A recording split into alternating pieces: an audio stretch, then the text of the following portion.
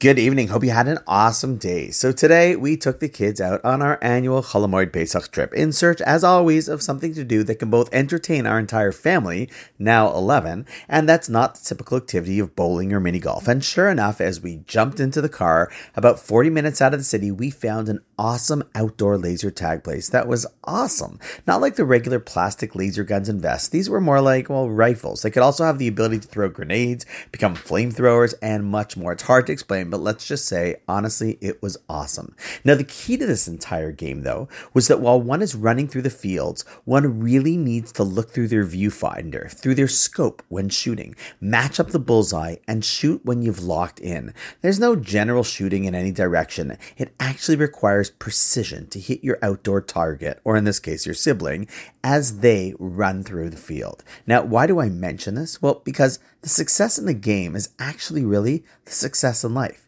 See, to really hit your target, you have to focus, lock in, and only then shoot. Otherwise, 99% chance you won't hit anything. And in fact, the whole time you're actually vulnerable at getting shot at the same time. And if you ask me, that's exactly something that we have to do in life, which we have to do a lot more often. Not just do or shoot in any direction in life, but focus, look through your scope, find your target, lock in, and only then act and shoot.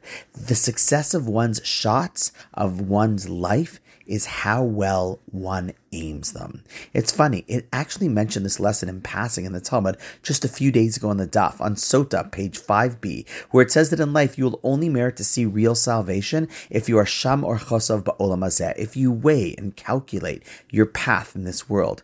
In short, you have to make sure you're aiming well. It's important in outdoor laser tag, and it's even more important in life. To be honest, I was actually pretty impressed and scared with how well my kids aimed their firearms, but that's okay, because I'm often even more impressed by how well they aim their choices. All in all, awesome Chol Hamoed trip. And on that note, have an awesome night, and I look forward to seeing you tomorrow.